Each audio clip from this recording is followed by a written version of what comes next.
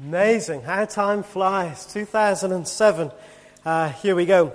I'm going to get my watch out and put it here, which means, as you know, absolutely nothing. That's absolutely right.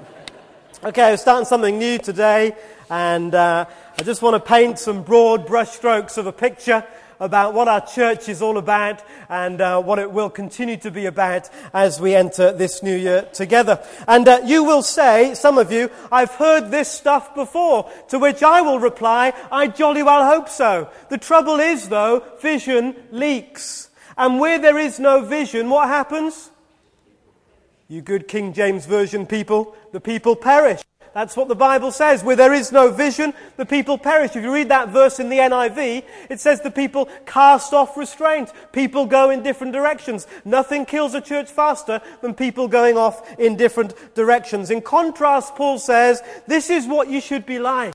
Like-minded, having the same love, being one in spirit and purpose. And one of the exciting things for me about hanging around this church for the last few years is the way we have continued and increased our sense of unity in spirit and in purpose. And it is therefore no accident that we have seen God's blessing in the ways that Heather was describing just a few moments ago. So I know you've heard some of it before.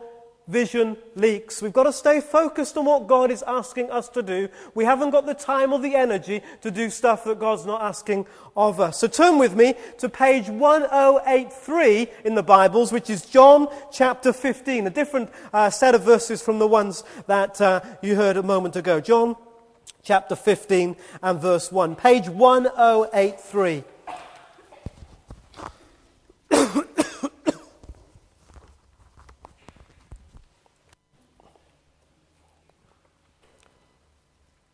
And it says, very simply, I am the true vine. This is Jesus speaking. I am the true vine, and my Father is the gardener.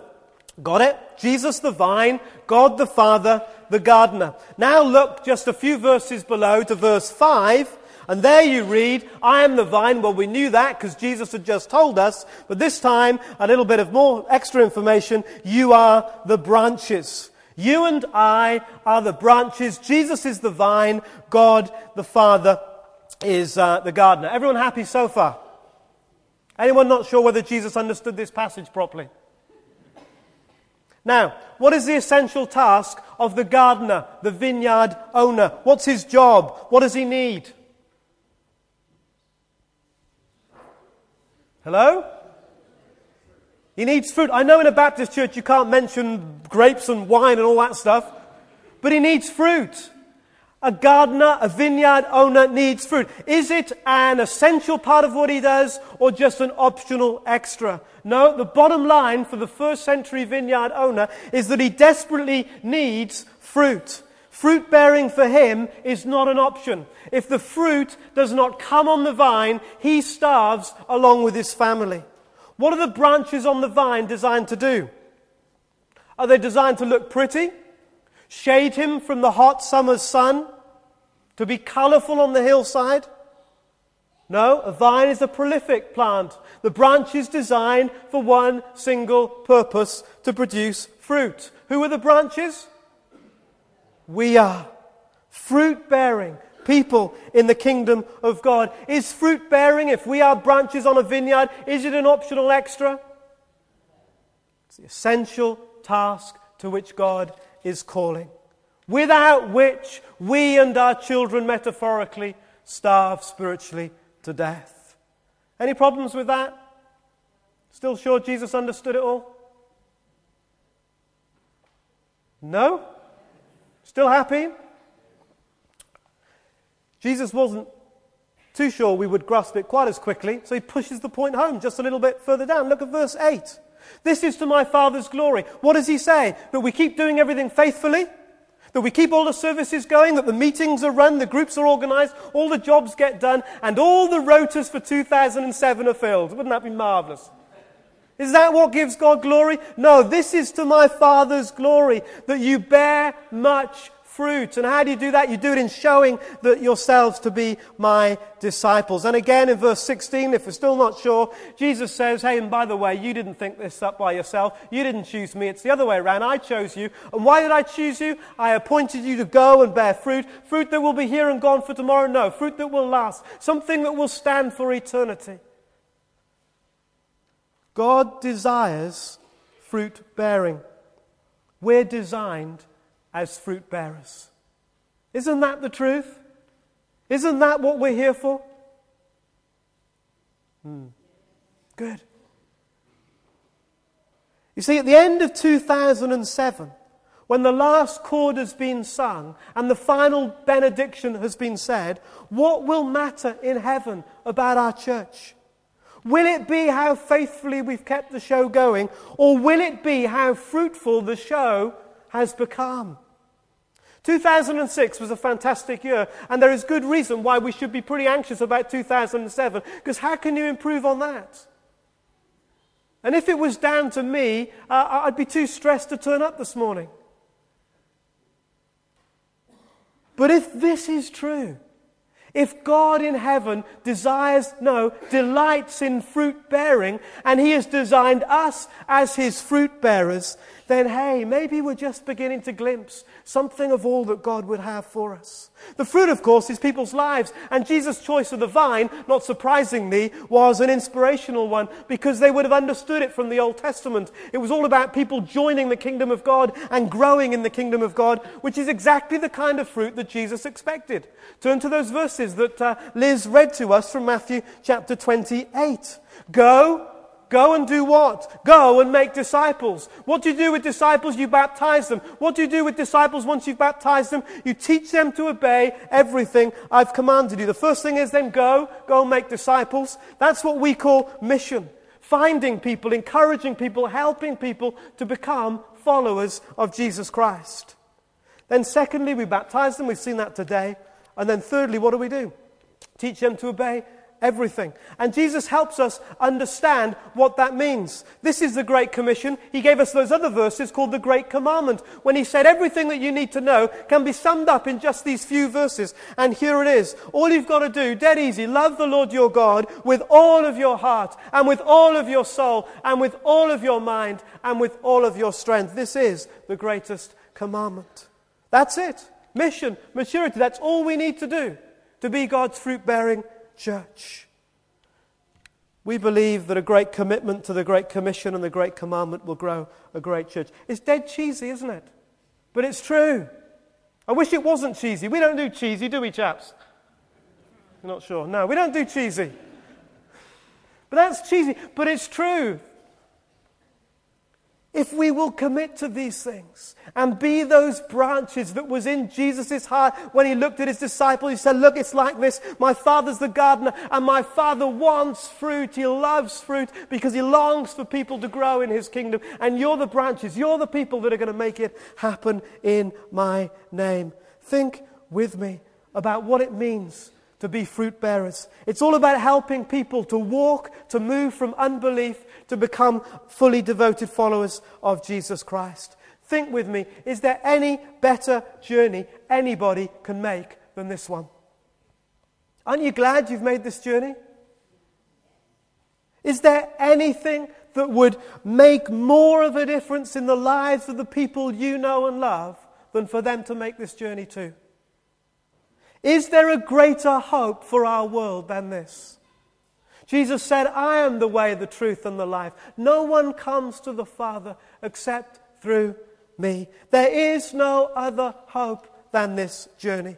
It's the hope for your friends and your family. It's the hope for the people you work with. It's the hope for the people where you live, for the community around this church. Is there something, anything better that we could do this year together than help some people make this journey?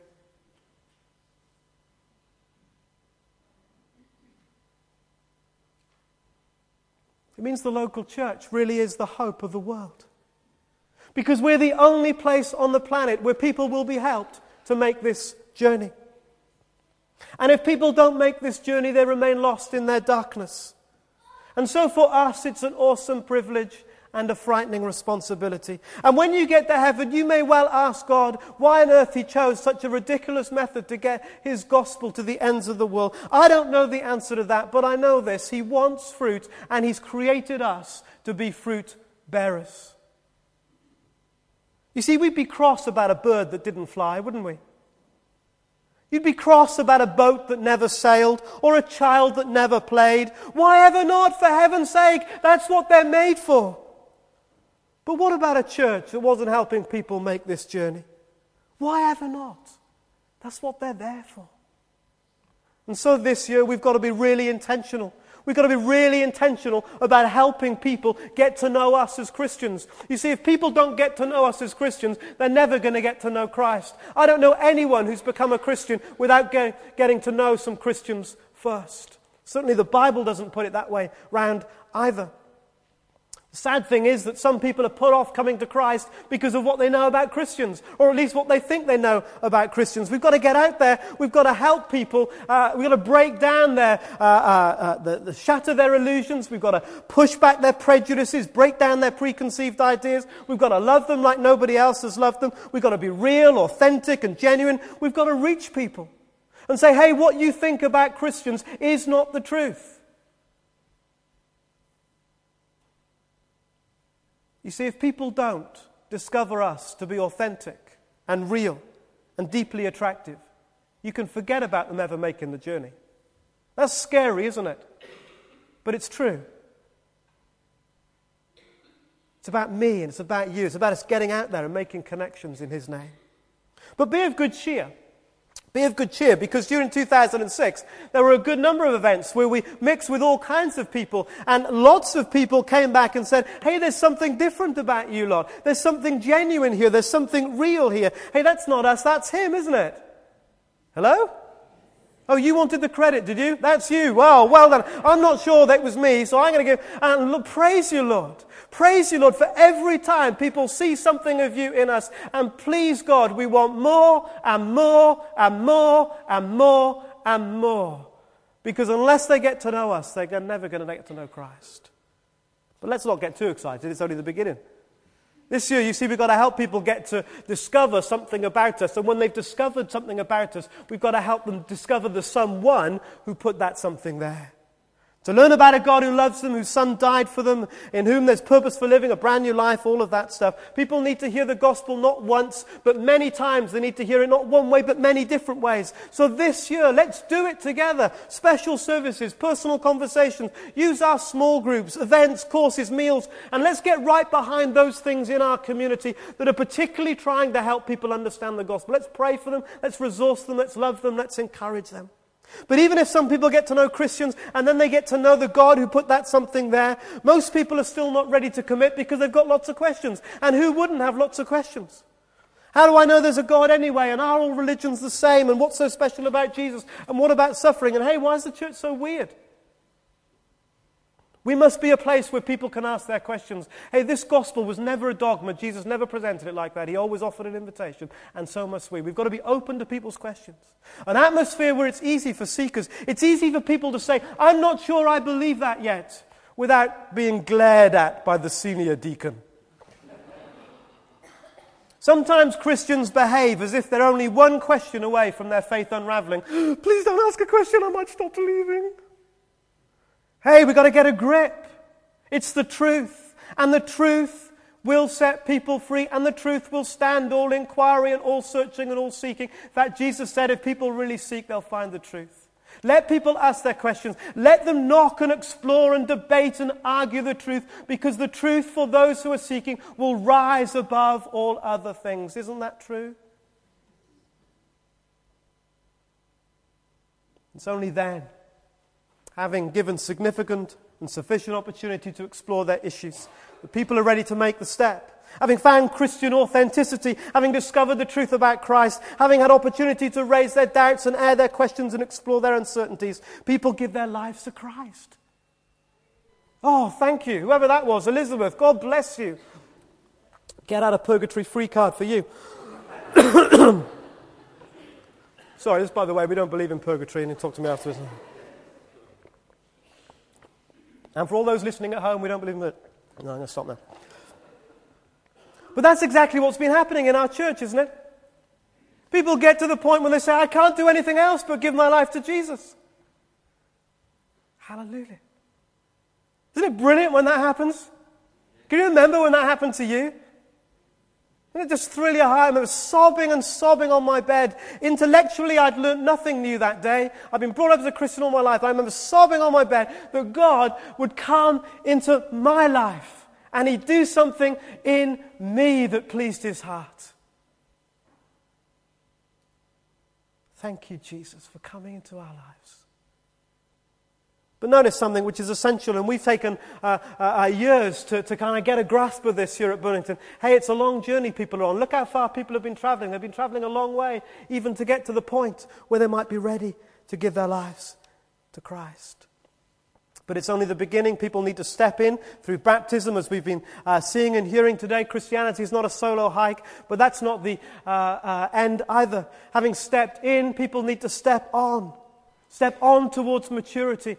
God longs for us to go deeper and deeper and deeper into Him. Isn't that what Jesus said? Baptize them and then teach them some things? Teach them everything. To obey everything I've commanded. Maturity becomes the goal. And we've been guilty as churches of sitting around and saying, hey, turn up on a Sunday, show up in your small group and you'll grow. You won't. You won't grow unless you're intentional about growing, unless you build into your lives the spiritual habits and disciplines that cause you to grow. We must help people. We will help people this year to get back on track, to get on track with their spiritual walk.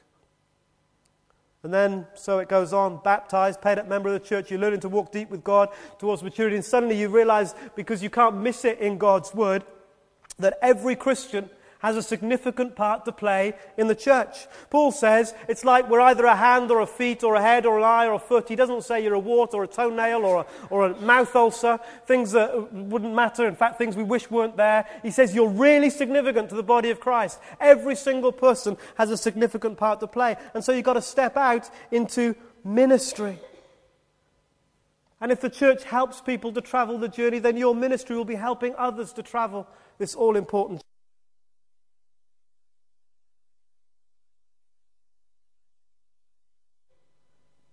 And if the church helps people to travel the journey, then your ministry will be helping others to travel this all-important journey. Hey, will you play your part this year? Don't be greedy and do someone else's. But will you play your part this year? And will you go for it with all the skill and commitment and devotion that God has poured into your heart? Remember, your primary ministry will be something that you're good at and you enjoy doing. God's made us to serve Him. And if you're thinking, golly, I haven't got a clue what my primary ministry is, then get on the Discovering Your Ministry What's It course that starts later on this month before you leave church this morning. It's too important just to hang around in 2007 if God's got big things for you to do. And then some of you this year will be called up into leadership. How exciting is that? And so in 2007, we'll be fruitful in mission and maturity, God's desire and our design. And that's what it's all about. We've got to help people travel this journey, haven't we? We've got to help people travel the journey. And actually, nothing else matters. You see, not only is this the main thing, hey, this is Burlington Baptist Church's main thing. Hey, folks, this is the only thing.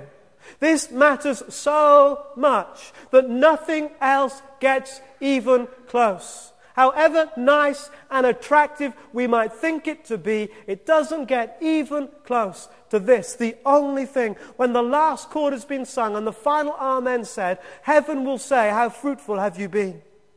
How many people will you have helped on the journey, and how well did you help them? I got 4 questions for you. Very quickly, 4. Think about the ministry that you're involved in this church, would you? How is your ministry helping people travel the journey? Are you absolutely sure you know where your ministry fits in? If it's trying to help people get to know us, is it trying to help people explore their questions? Is it trying to help people grow in maturity or develop their ministry? What is it? Where does it fit in, what you're doing? Now, I hope that's an easy question that you answered many years ago. But if you're not sure, check it out with someone really fast. Well fast, as my son would say. Don't do 1 week of ministry in our church without being absolutely sure why you're doing it. This is all too important for that, isn't it? Hey, we can't just busk along, can we? Hello? Am I on my own here this morning? A few of you together, we going together today? You're not sure? We're going together today? It's too important. Make sure you know why you're doing what you're doing. And then the second question, for heaven's sake, ask, is it working? If you're doing something designed to help people grow, are they growing? And if you're doing something trying to build relationships with others, is it happening? And if it isn't, stop. Get together, pray about it, read and study about it, find out what does work, talk to the leadership team, bring it up at one of my support meetings. Let's get it fixed. Remember, a faithful farmer dies with his children. It's fruitfulness that matters. Is it working? And on the other hand, if it is all working, stop, get together, pray, read, study, talk to the leadership team, bring it up at one of my support meetings, and let's work out how we can make it work better. Because every person counts. If we can do something that involves 5 people, it's better than 4 people. If it's 6 people, that's 1 more in the kingdom than if it was 5. How can we do it better? Church, like a vine, is a prolific plant. And then how can we, the whole church, support you in what you do? The fourth question, which I was going to answer, but I'm not going to now. Where do we need to spend special effort and energy this year? So there we go. Let's do it. Or we could just go and lie on a beach somewhere. We could join a knitting circle, learn how to crochet. You could play a few more rounds of golf. Ooh, sorry for those of you who like golf. Could play tennis a bit more. Hey, could watch EastEnders, all of them this year. Or we could say, no, I'm going to give my life to something that's going to make a difference forever. You see, imagine in 2007, someone comes and sits in your pew. Oh, you, get out of my pew. I've been sitting in that pew for as long as I've been coming. That's what you want to say, good Christian, welcoming kind of attitude. But imagine for a minute, you force it down inside, right? So it's only showing on your face. The horror on your face is tangible. You can feel it, but you're pushing it right down. You're going, yep, that is my pew, but if you'll make room for me. But imagine if after several weeks of prayer and fasting, you feel a bit easier about the person that sabotaged your pew, this infidel that dares to sit in your holy space. And, the strangest thing happens, you begin to think, well, I quite like them, really. And you start to pray for them. Imagine if before 2007 is up, they stand at the top of those steps and they say they believe in the Lord Jesus Christ, and they say in your testimony, if it wasn't for the person that welcomed me into my pew, I wouldn't have been. Imagine that. Would that be cool for 2007? Hey, I'm part of that story. That person coming to know Jesus, saved for eternity. Hey, hello, I want to shout. I was part of that. I welcomed them into my pew. Wouldn't that be cool? Hey, go and work Monday to Friday and do what you do. I feel sorry for you. What's it worth? This is what matters, isn't it? 1 more saved for Jesus.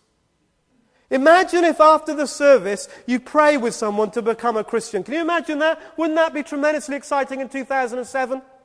And then imagine if in a few years' time, suddenly out of the blue, that person, call him Tom, stands up here to be prayed for because Tom's about to become a house group leader. Think, hey, I was part of that story. I was there when he gave his life to Jesus. How fab would that be? Imagine if this year in 2007 someone gets up here, a young person, and says, hey, I cannot believe how much God loves me. And I cannot believe that God's got a special plan that's just for me. And I'm giving a year to go away and work on a team to try and find out exactly what it is God's calling me into. And it's sensitive in my heart, and I just can't believe it. And you were the Sunday school teacher, beginners, primary, who week in, week out told that person, hey, God loves you and has got a special plan for you. God loves you and has got a special... I know someone's nicked your cards and it's been a rotten week at school, but God loves you and he's got a special plan. Hey, wouldn't that be smart? That's what these steps are all about. designed to be fruitful by the one who desires fruitfulness. Let's do it. Let's do it. And if you're not sure, then remember the last verses of the song we're about to sing. With the whole realm of nature mine, it were an offering far too small. Love so amazing, so divine, demands my soul, my life, my all.